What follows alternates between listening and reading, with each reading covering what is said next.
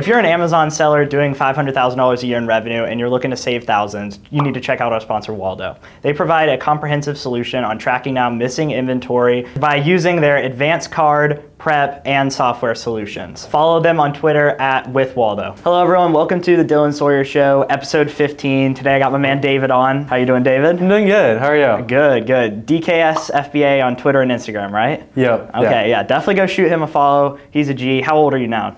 Currently 19 years old. 19, you're in college here at University of Oregon. Yep. Yep, and we are currently on like the 9th floor, so it's like a nice little study room. We got this little conference room set up, and best like podcast setup I've ever been in so far, so this is pretty neat. The in-person podcasts are the way to go. They're just so much better, the conversation flows, and yeah, we'll jump right into it. So how did you start your entrepreneurial journey?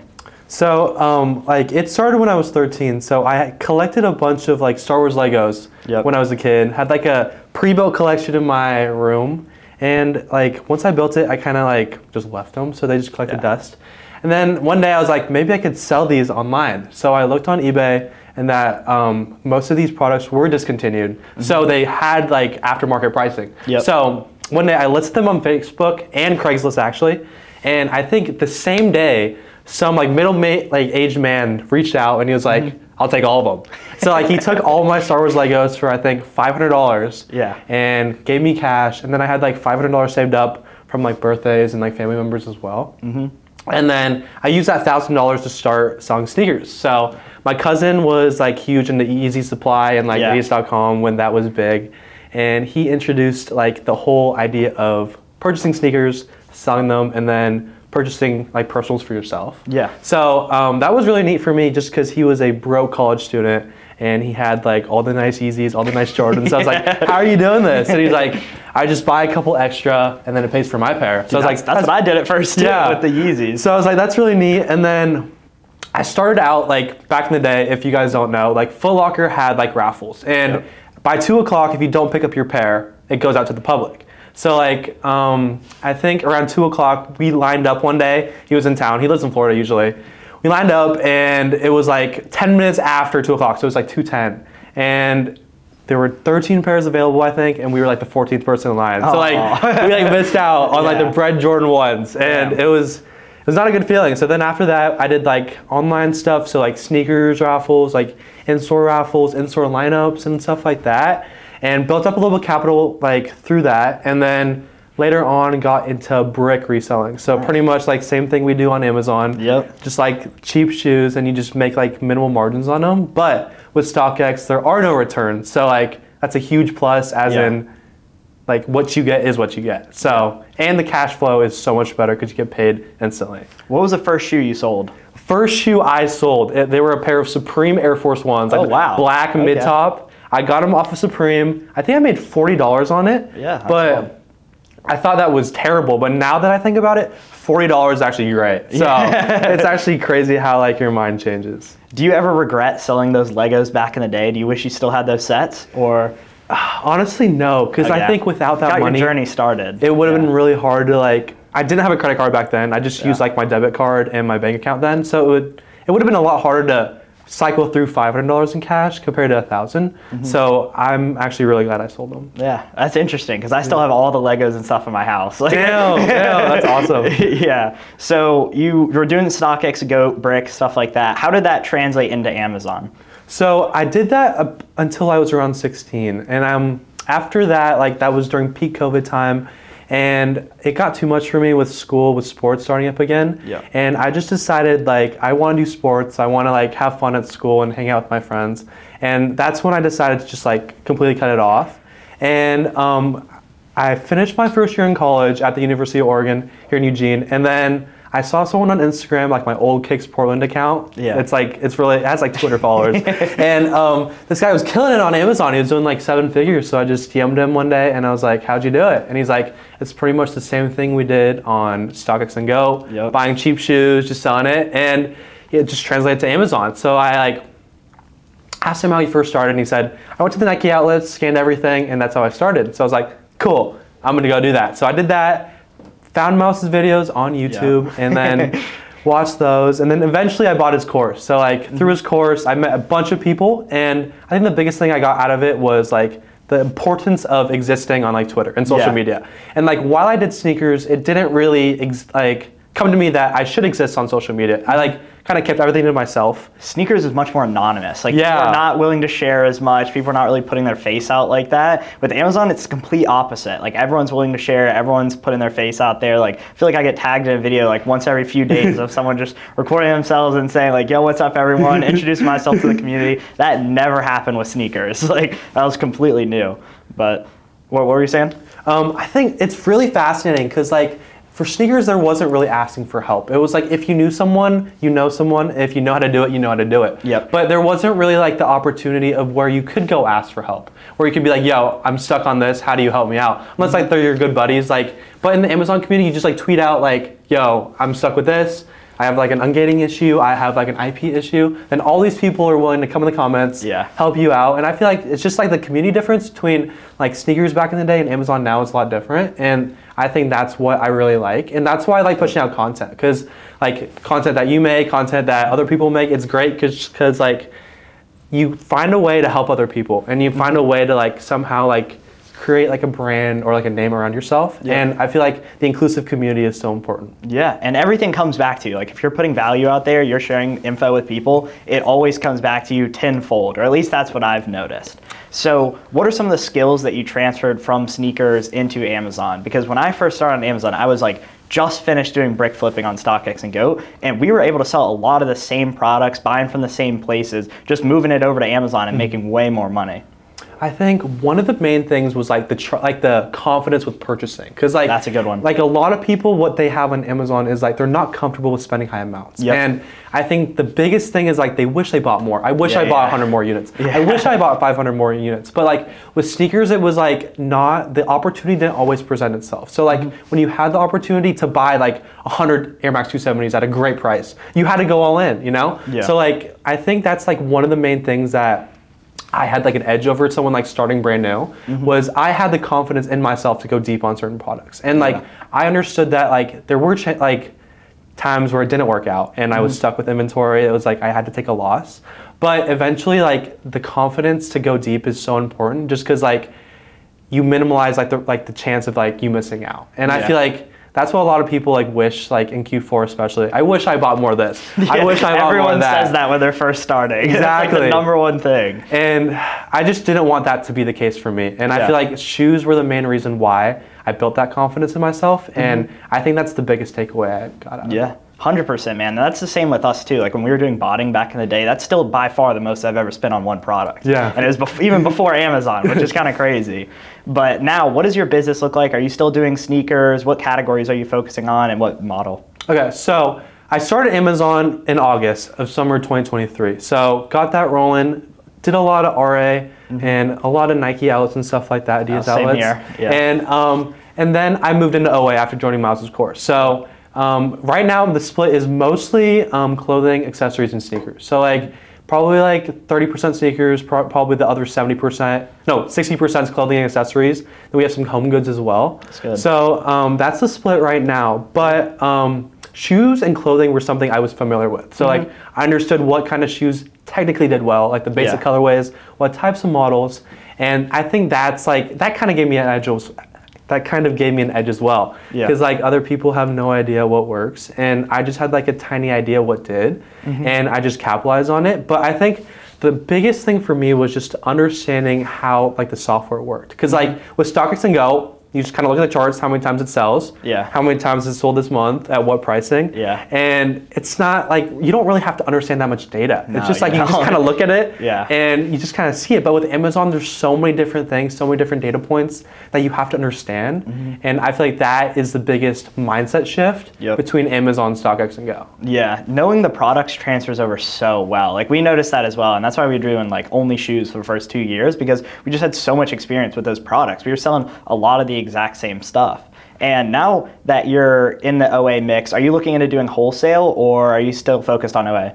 So one of the main things that I struggled with was like management of time, just because like time is so important to me. And just because like I'm in college right now and I'm doing all this stuff, it's like kind of hard to do everything I want to. And I feel like wholesale gives me the opportunity to spend less time on the business and maybe on other stuff like creating content and other stuff like that. So for the past couple months, wholesale has been like the main thing I've been working on. So a lot of cold calls, a lot of email outreach, like filling out forms online. How's that been going? Have you found any good suppliers? We're super close to 2 right now. And I think we're gonna lock it in the next couple of days, but we'll see. But I'm really stoked about that just because like I have a lot of liquid capital sitting just because I'm waiting on spending it with like a good supplier. And just being able to spend money easier in a way where that it could be reoccurring, that's what I love.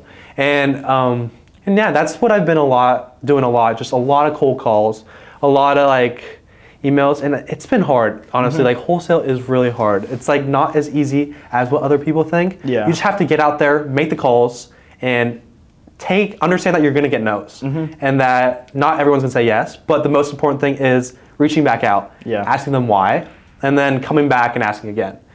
And how many do you think you've contacted so far? Like, when I first started out with like the wholesale model because that's like the first thing I saw, and in total probably now reached out to like 500 or 600 of them. Wow. Wow. Okay, that's a lot. That's definitely more than I've reached out to. So are you mainly finding them like on Google, or are you using Smart Scout? Any other tools for that? A lot of Google and a lot of storefront stalking. So that's like, a good one. I like seeing like the big brands that other people are selling and what's done well for them at a high volume. And I like kind of like the idea of products that sell at a high volume, just because you have to get less of them, and it's like if one brand has like 5 products that sell like 1,000 times each, like you're set. And storefront stalking has been really great for me, just to like visually see what brands are wholesale, what brands are OA, and how are they possibly getting them, and like at what price. So like I think that's pretty good, just so I can have an understanding of what prices do I need to see on this catalog for it to make sense for me. 100%. Yeah, and that's the same with the Nike outlet too. That's why I always tell, if you're brand new to selling on Amazon, go to the Nike outlet, scan literally everything in the store, and you'll get a feel of like what shoes are selling quickly, what prices you need to pay for them. It translates really well when you're looking online, or for in this situation, looking for wholesalers. You can just see immediately like, okay, this one's pricing is not good, like throwing them on the shit list. Like never look at them again. But with those 2 suppliers that you're following up with now, what are the biggest like no's, or like what's going to separate you from the competition?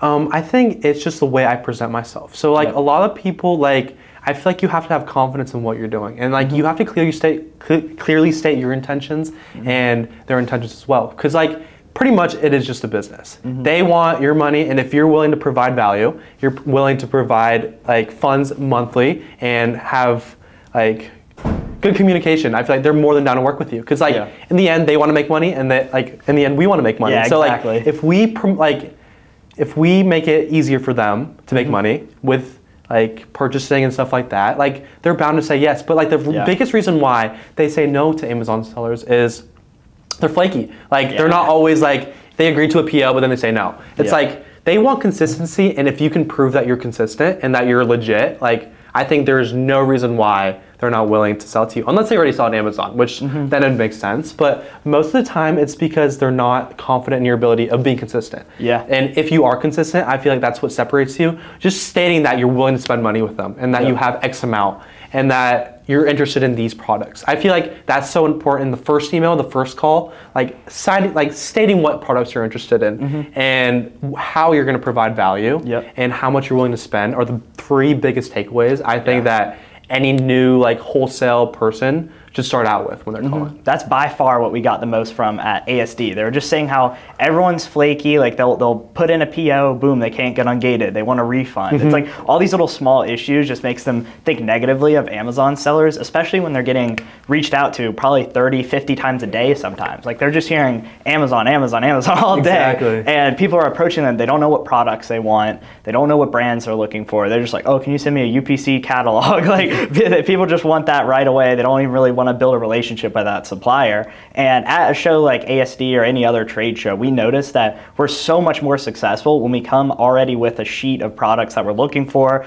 what prices we want to pay, like the image of the product, UPC, how much quantity we're willing to take. So we're ready to put in orders on the spot, which sounds like what you're doing with calling these distributors. You're ready to do an order right away. So are you focused mainly on distributors right now, or are you reaching out to brands as well? So when I first started, I do a lot of brand direct stuff. Just just to get in the door, and then the most appealing at first. Exactly. Like, oh, I want to work right with the brand, but it's not that easy. It's not. And then I think the best thing that you could do possibly is to ask them who their best distributors are, or who like an authorized like wholesaler for them is. And then they give you their contacts, and then you reach out to them. And I feel like that is the best way to go, because then you're like at the top of the chain instead of starting from the bottom. Because like on Google, you're not really sure where they lie on the food chain, you know? But by reaching directly out to the brand, and then they like filter out like who they sell mostly to, and I think that's really important. Just because like some brands they're not willing to work with you just because you don't spend enough, and they're like, but we have these authorized retailers or distributors that do sell these products.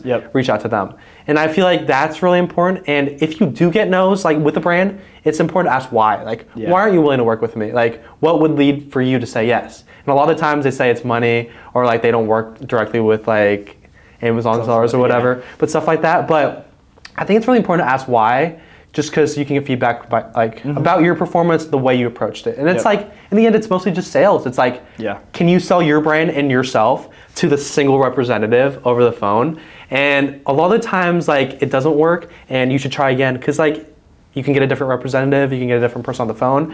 And they are just people at the end of the day. So like, it's just talking to them, like building a connection, and you don't become like, that's pretty much it. Well, I have a funny story with that. So the first time I ever did a wholesale order, I called a distributor, tried to go with like a script with all this BS, like we'll optimize the listings, all that type of stuff. And the dude literally hung up on me after like 30 seconds. And then like a minute later, I called them back and I was like, I want this product, like 30K worth of it. And he's like, boom, let's do it. Like that's all you need to say.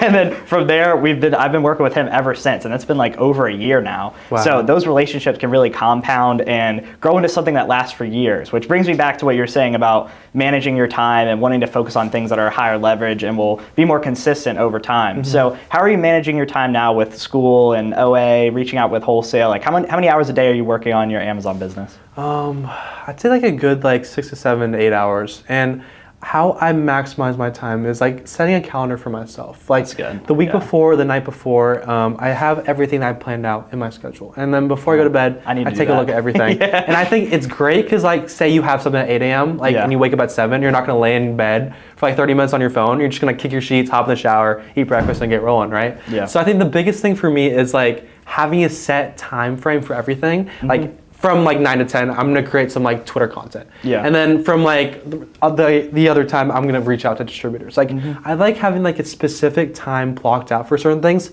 so like mentally I know what to do.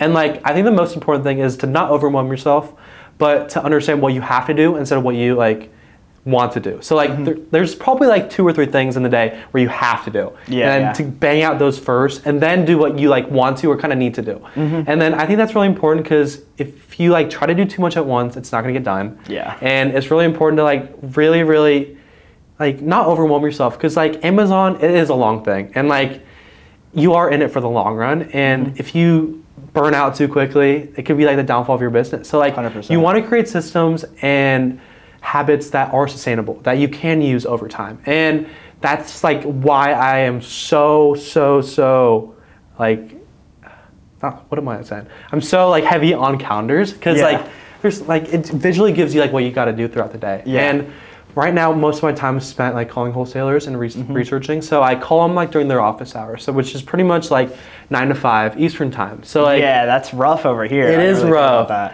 And I got class too. So like the way I see it is when I don't have class, and if I'm able to wake up early around like 7, I call them, and during the nighttime, that's when I do the research. Like write down their phone numbers and stuff like that to reach out for the next day. So that's what I've been spending a lot of my time with, and I'm trying to just find distributors and wholesalers where I'm able to spend large amounts of money and make it easier to spend, because I know people that do, and if other people do, that means I can as well. It's just I got to spend the time finding it. So are you focused on any categories for wholesale right now, or are you just kind of looking for anything that's good? Right now, doing a lot of health and household, a little bit of grocery, and not really beauty. I started with beauty, but then beauty got got difficult. And there is like a little bit of a language barrier too with it, but a lot of health and household and a lot of grocery. Because grocery is great because there's less returns. Yeah, and same with health and household. If it's like a consumable product, like very, very low return rate on something like that. We found more success in like the smaller niches just because they're not getting as many people calling them. So is that one of the main things that you've run into? It's just like they're working with so many Amazon sellers already, or they're getting so many calls a day?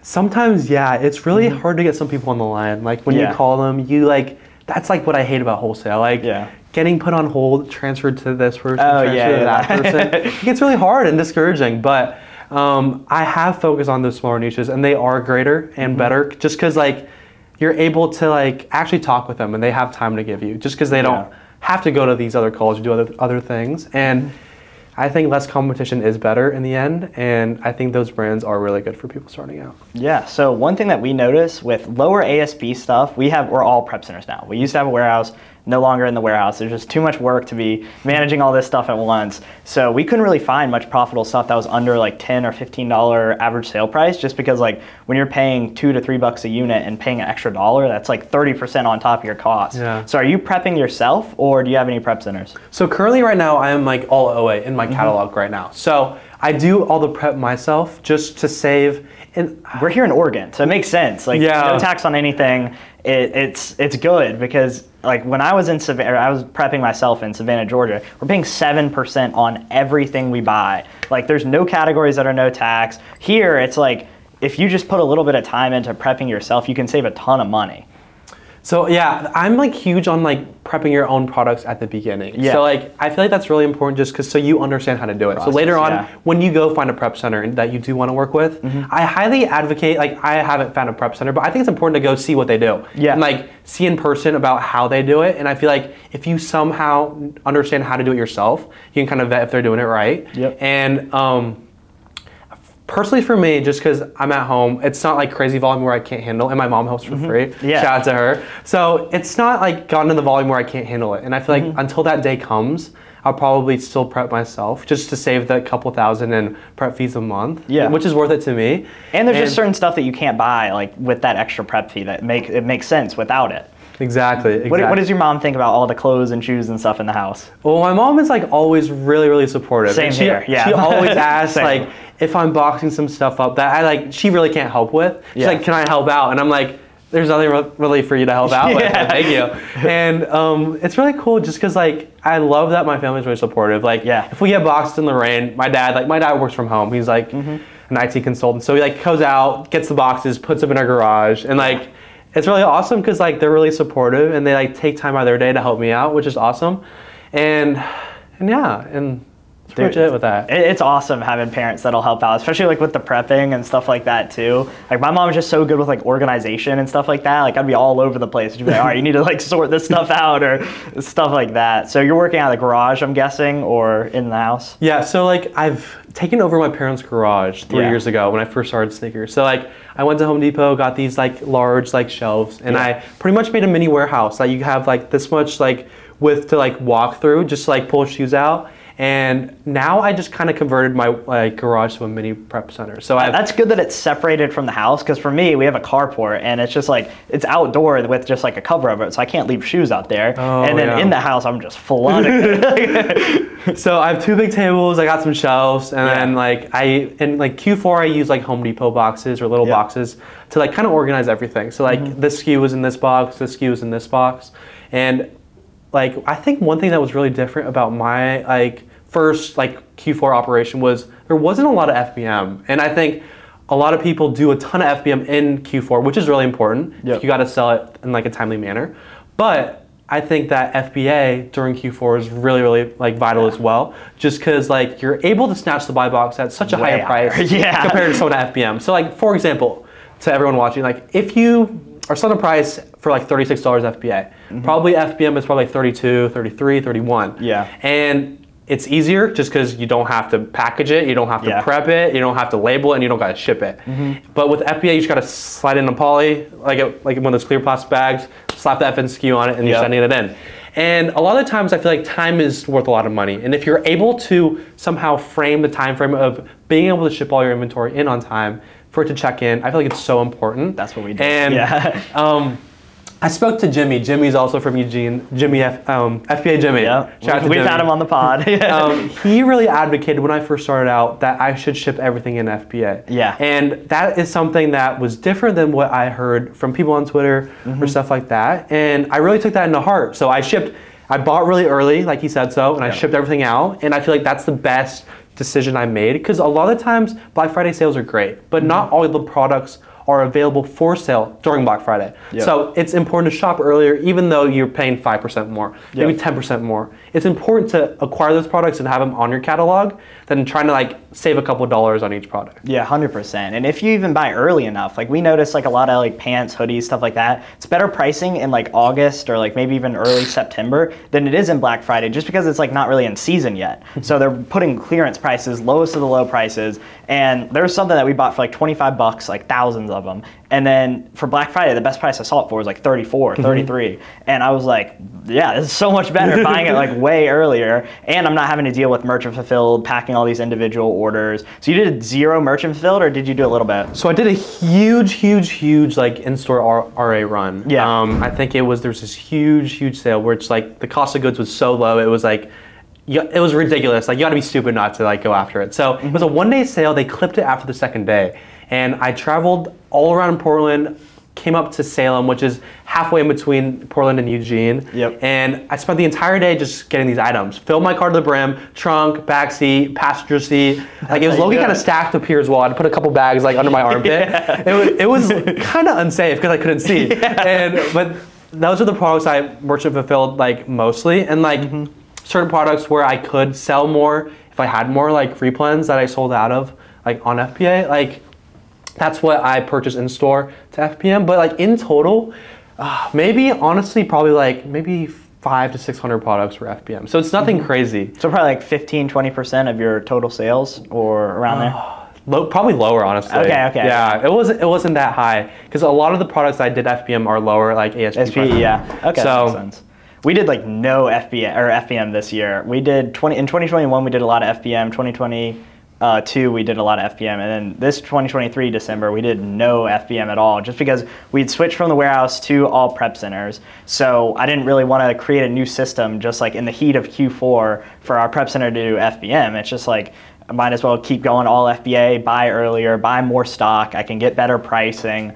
And what that allowed me to do was spend a lot more time repricing and effectively selling out my listings more. Because with FBM, it's like you're listing a bunch of stuff, you're packing stuff all day, like you're not really focused on like the pricing and stuff like that. So I was able to reprice all my ASINs every single day, all FBA. I'm getting buy box 15-20% higher than some of these people. So there's just like so many pros to it. I was no reason to merchant fulfill at this point. But it does make sense if you're a beginner and you're trying to like flip your cash quickly. Because we definitely did that a lot in 2021, especially, where we had like a ton of shoes come in like late November, and I sold them all like in a day. that was Black Friday. We did like 70K that day. Dang. That was still my best day, just because it was one model and all of it sold. But what I realized is that if I would have spaced it out, especially if I did FBA, I would have gotten a lot higher pricing. I could have waited, like the peak of the pricing was like December 15th, and I sold it like 2 weeks early. So I could have got like probably extra 20-30% on my money if I had just waited a little bit longer and not sold literally everything in a day, which it was kind of crazy. I think like one of the biggest things with Q4 is like having a personal journal, like you said, of everything that you notice. Like what do you want to know next time going around? Like, did I buy too much of this? Did I like not buy enough of this? Repricing wise, did I price too high? And was I too aggressive? And what, like, if I raised like my minimums by $2, what happened to the repricer? Like, was I still able to acquire the buy box? And I feel like those types of notes are so important, just so like, usually products are seasonal. Like next year, like the same products are gonna sell well in a lot of the listings. So it's important to know mentally to go back through like what worked and why did it work? And what didn't work and what can I do to improve it? I feel like that's so important. And one of the main questions I get a lot of times on Twitter is, why is repricing so important? So do you want to touch on that? Yeah, sure, dude. I mean, I think it's right up there with sourcing. It's like the most important part about the business. And that's my philosophy now, is outsource everything that's not repricing and sourcing inventory, because those are the two highest level tasks that you can focus on. That's honestly some advice for you. I would try and take some prep off of your hands just so you can spend more time doing outreach, more time repricing, more time sourcing. I think that's really fair because a lot of people on Twitter, they ask me like, a repricer is supposed to do the repricing for you, but no, you gotta change your minimums every single day. That is exactly what I'm saying. One of the biggest mistakes we made, we were using Go Aura at the time, and we just set like a flat 20% ROI minimum on all my shoes. So, or it was just everything, and it was mostly shoes at that time. 20% is low for shoes.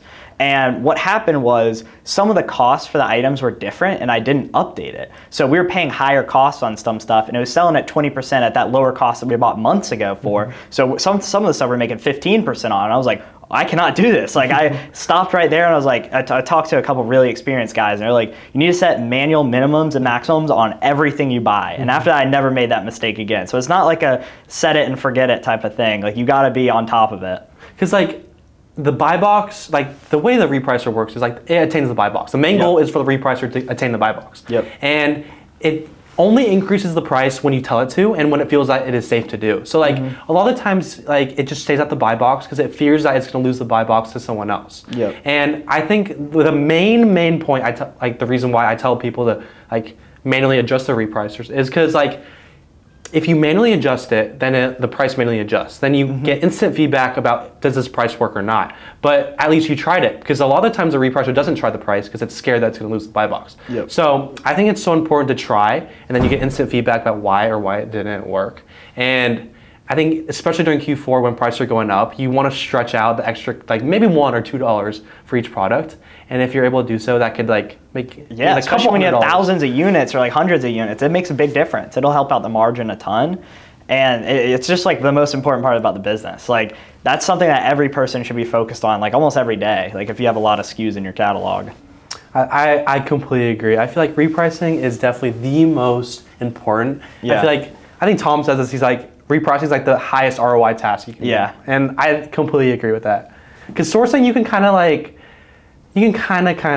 outsource that pretty well, but like repricing is like, it's based on intuition. And that's like not something that you could really outsource unless you're really comfortable with that individual doing those high like ROI tasks. And repricing is something I feel like a lot of people do keep in-house compared to sourcing where they do like hire VAs and other like admin members to do so. But repricing is probably like the most important thing if you're starting out.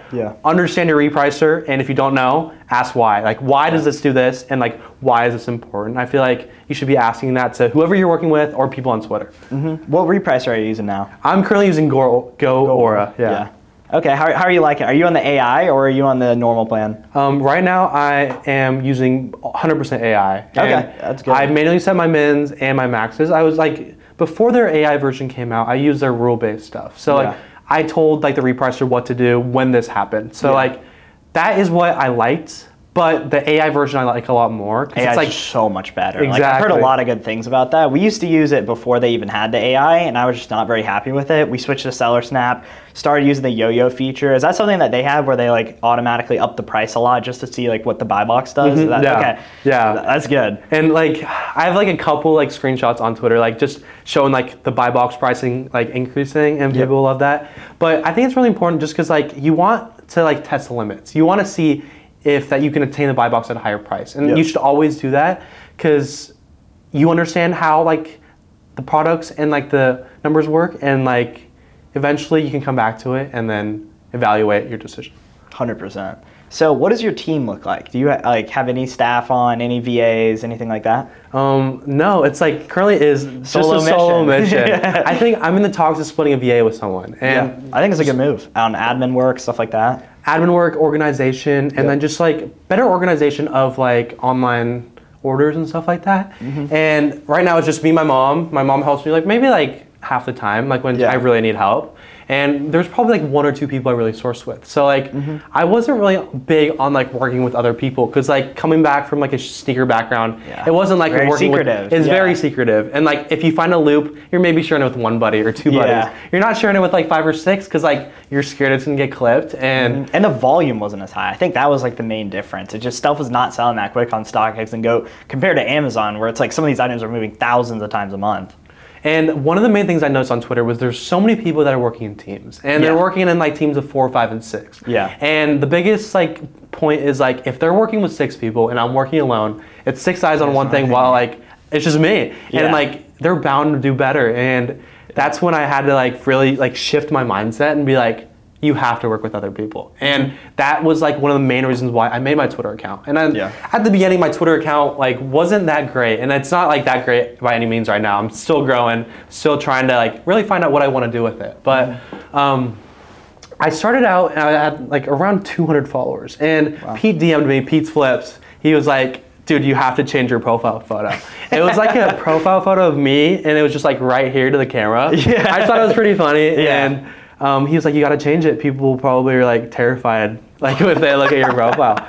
And so I changed it to like a photo of me like, in a bunch of boxes behind me. And after that, I gained a lot of traction. And I think it's so great how like helpful he was and how willing he was to help me. Shout out Pete. Shout out Pete. And I think that was like a huge thing that like helped grow my Twitter thing. And it was mainly about being consistent. So if anyone's starting out, I think you have to be consistent in anything you do. Sourcing, like outreach, like social media. It's like you're bound to succeed if you're consistent. And if you go in every day and do the same thing and ask for feedback and find ways to do it better, there's no reason why you can't do well. And I feel like one of the main reasons why people do well in certain things is that they keep doing it until they make it work. And I feel like that's my mindset for a lot of things, for Amazon, for social media, for like Twitter. I find ways to make it work and I keep doing it until it does. And that's like what I'm constantly on the hunt for every day. How can I be more efficient? How can I make this work better? And how, like, what can I do to like maximize what I'm doing? And that's what I'm like struggling with every day, is like maximizing my time. And just like, not really from a prep standpoint of like, I feel like I don't know a lot of things about Amazon and like wholesale and all that stuff like that. So I do spend a lot more time than probably you do, like all these other big sellers do. And that's why when I first started out, I was like cold DMing everyone if I could hop on call with them. Like asking them if I could like please spare like 30 minutes of their time just to ask them questions. And I feel like those types of like conversations are so important just so you understand their systems. How they think about the business. What do they want to do in the future? And I feel like those kinds of like perspective and stuff like that is so important. And that's what you did with me. Exactly. And usually I would say no, like 95% of the time. But when you put your face out there, you're recording videos. Like people hit my DM all the time. No profile picture, no Amazon content. All like, yo, hop on call. I'm like, no thanks. But when you have like a bunch of people in the community who know you, you're putting your face out there, you're sharing your journey, it's so much more appealing for someone like me or another big seller to hop on call, just share some value, like share how everything works. Exactly. And I feel like those conversations go a long way. And definitely. Without that conversation... Same with us too. Like we've talked to people doing like 10, 15 mil a year, and that like completely changed my mindset. It completely like opens your eyes to different things that you don't know about. It's like talking with people that are a lot more successful, that know more things than you do. It's really great just because you understand their mindset. It's like the mindset of a person that's really successful and like a regular person is completely different. They're killers. They think about things in different ways. And just introducing yourselves to them and understanding why they think that way and like how they think about stuff is so important. And I think maybe like that was my biggest thing in January. Like after Q4, to be honest, I wasn't like that burnt out, but I was like, I want to do other things now. And it was wholesale and it was also meeting new people. So I would go DMing probably like tons of people, asking them if they would spare like 30 minutes of their time. Love to talk to them, get to know them, and then maybe we can do something in the future. And I think I hopped on maybe 25 calls throughout January. Wow, that's a lot. Yeah, just asking different people if they're willing to spare their time. And telling them that I definitely don't know much, and I'm a smaller seller, but eventually I hope I can bring value to both you and me. And I think it's really important to just put yourself out there. And just because I was willing to make videos, not create content, but consistently post on Twitter every day, I presented myself with the opportunity of meeting these people and these people giving me their time. And it's crazy how many people like reach out to you and they're like, I've been following you for the past 4 months and like you're killing it. Like, I think it's so great just because like it could inspire them to keep going. Like it could motivate them to do different things. And by me sharing my journey, I hope that other people can get started as well and just understand that it's not that like challenge. It is really challenging, but it's not that scary. Like you just have to get into it. And a lot of the people, they're like scared to start. And that's what it was with me. It like took me like 3 months to really decide if this is what I wanted to do. But the biggest thing is to just throw yourself in there, and then you'll find a way to swim. And I think that is what I really advocate for people starting out. They're like, should I buy this course? Should I do this? I was like, open up an account. Like, most people don't even do that. Just open up an account and get started. And everything else you can figure out later on. And I think that's so huge because like if you don't start, like you're not gonna get anywhere. And at least if you start and you realize it's not for you, that's okay. You can do something else, but at least you tried. And that's like my biggest mindset right now. I want to try different things. I want to see if I really like enjoying, like I really like doing this, I like doing that, and to really find what I'm really passionate about. And I feel like Amazon is what I'm going to use as a venture to find other things business-wise that I'm really interested in and that I like. So I found out personally that I really like content. I like talking to the camera, and I like helping people.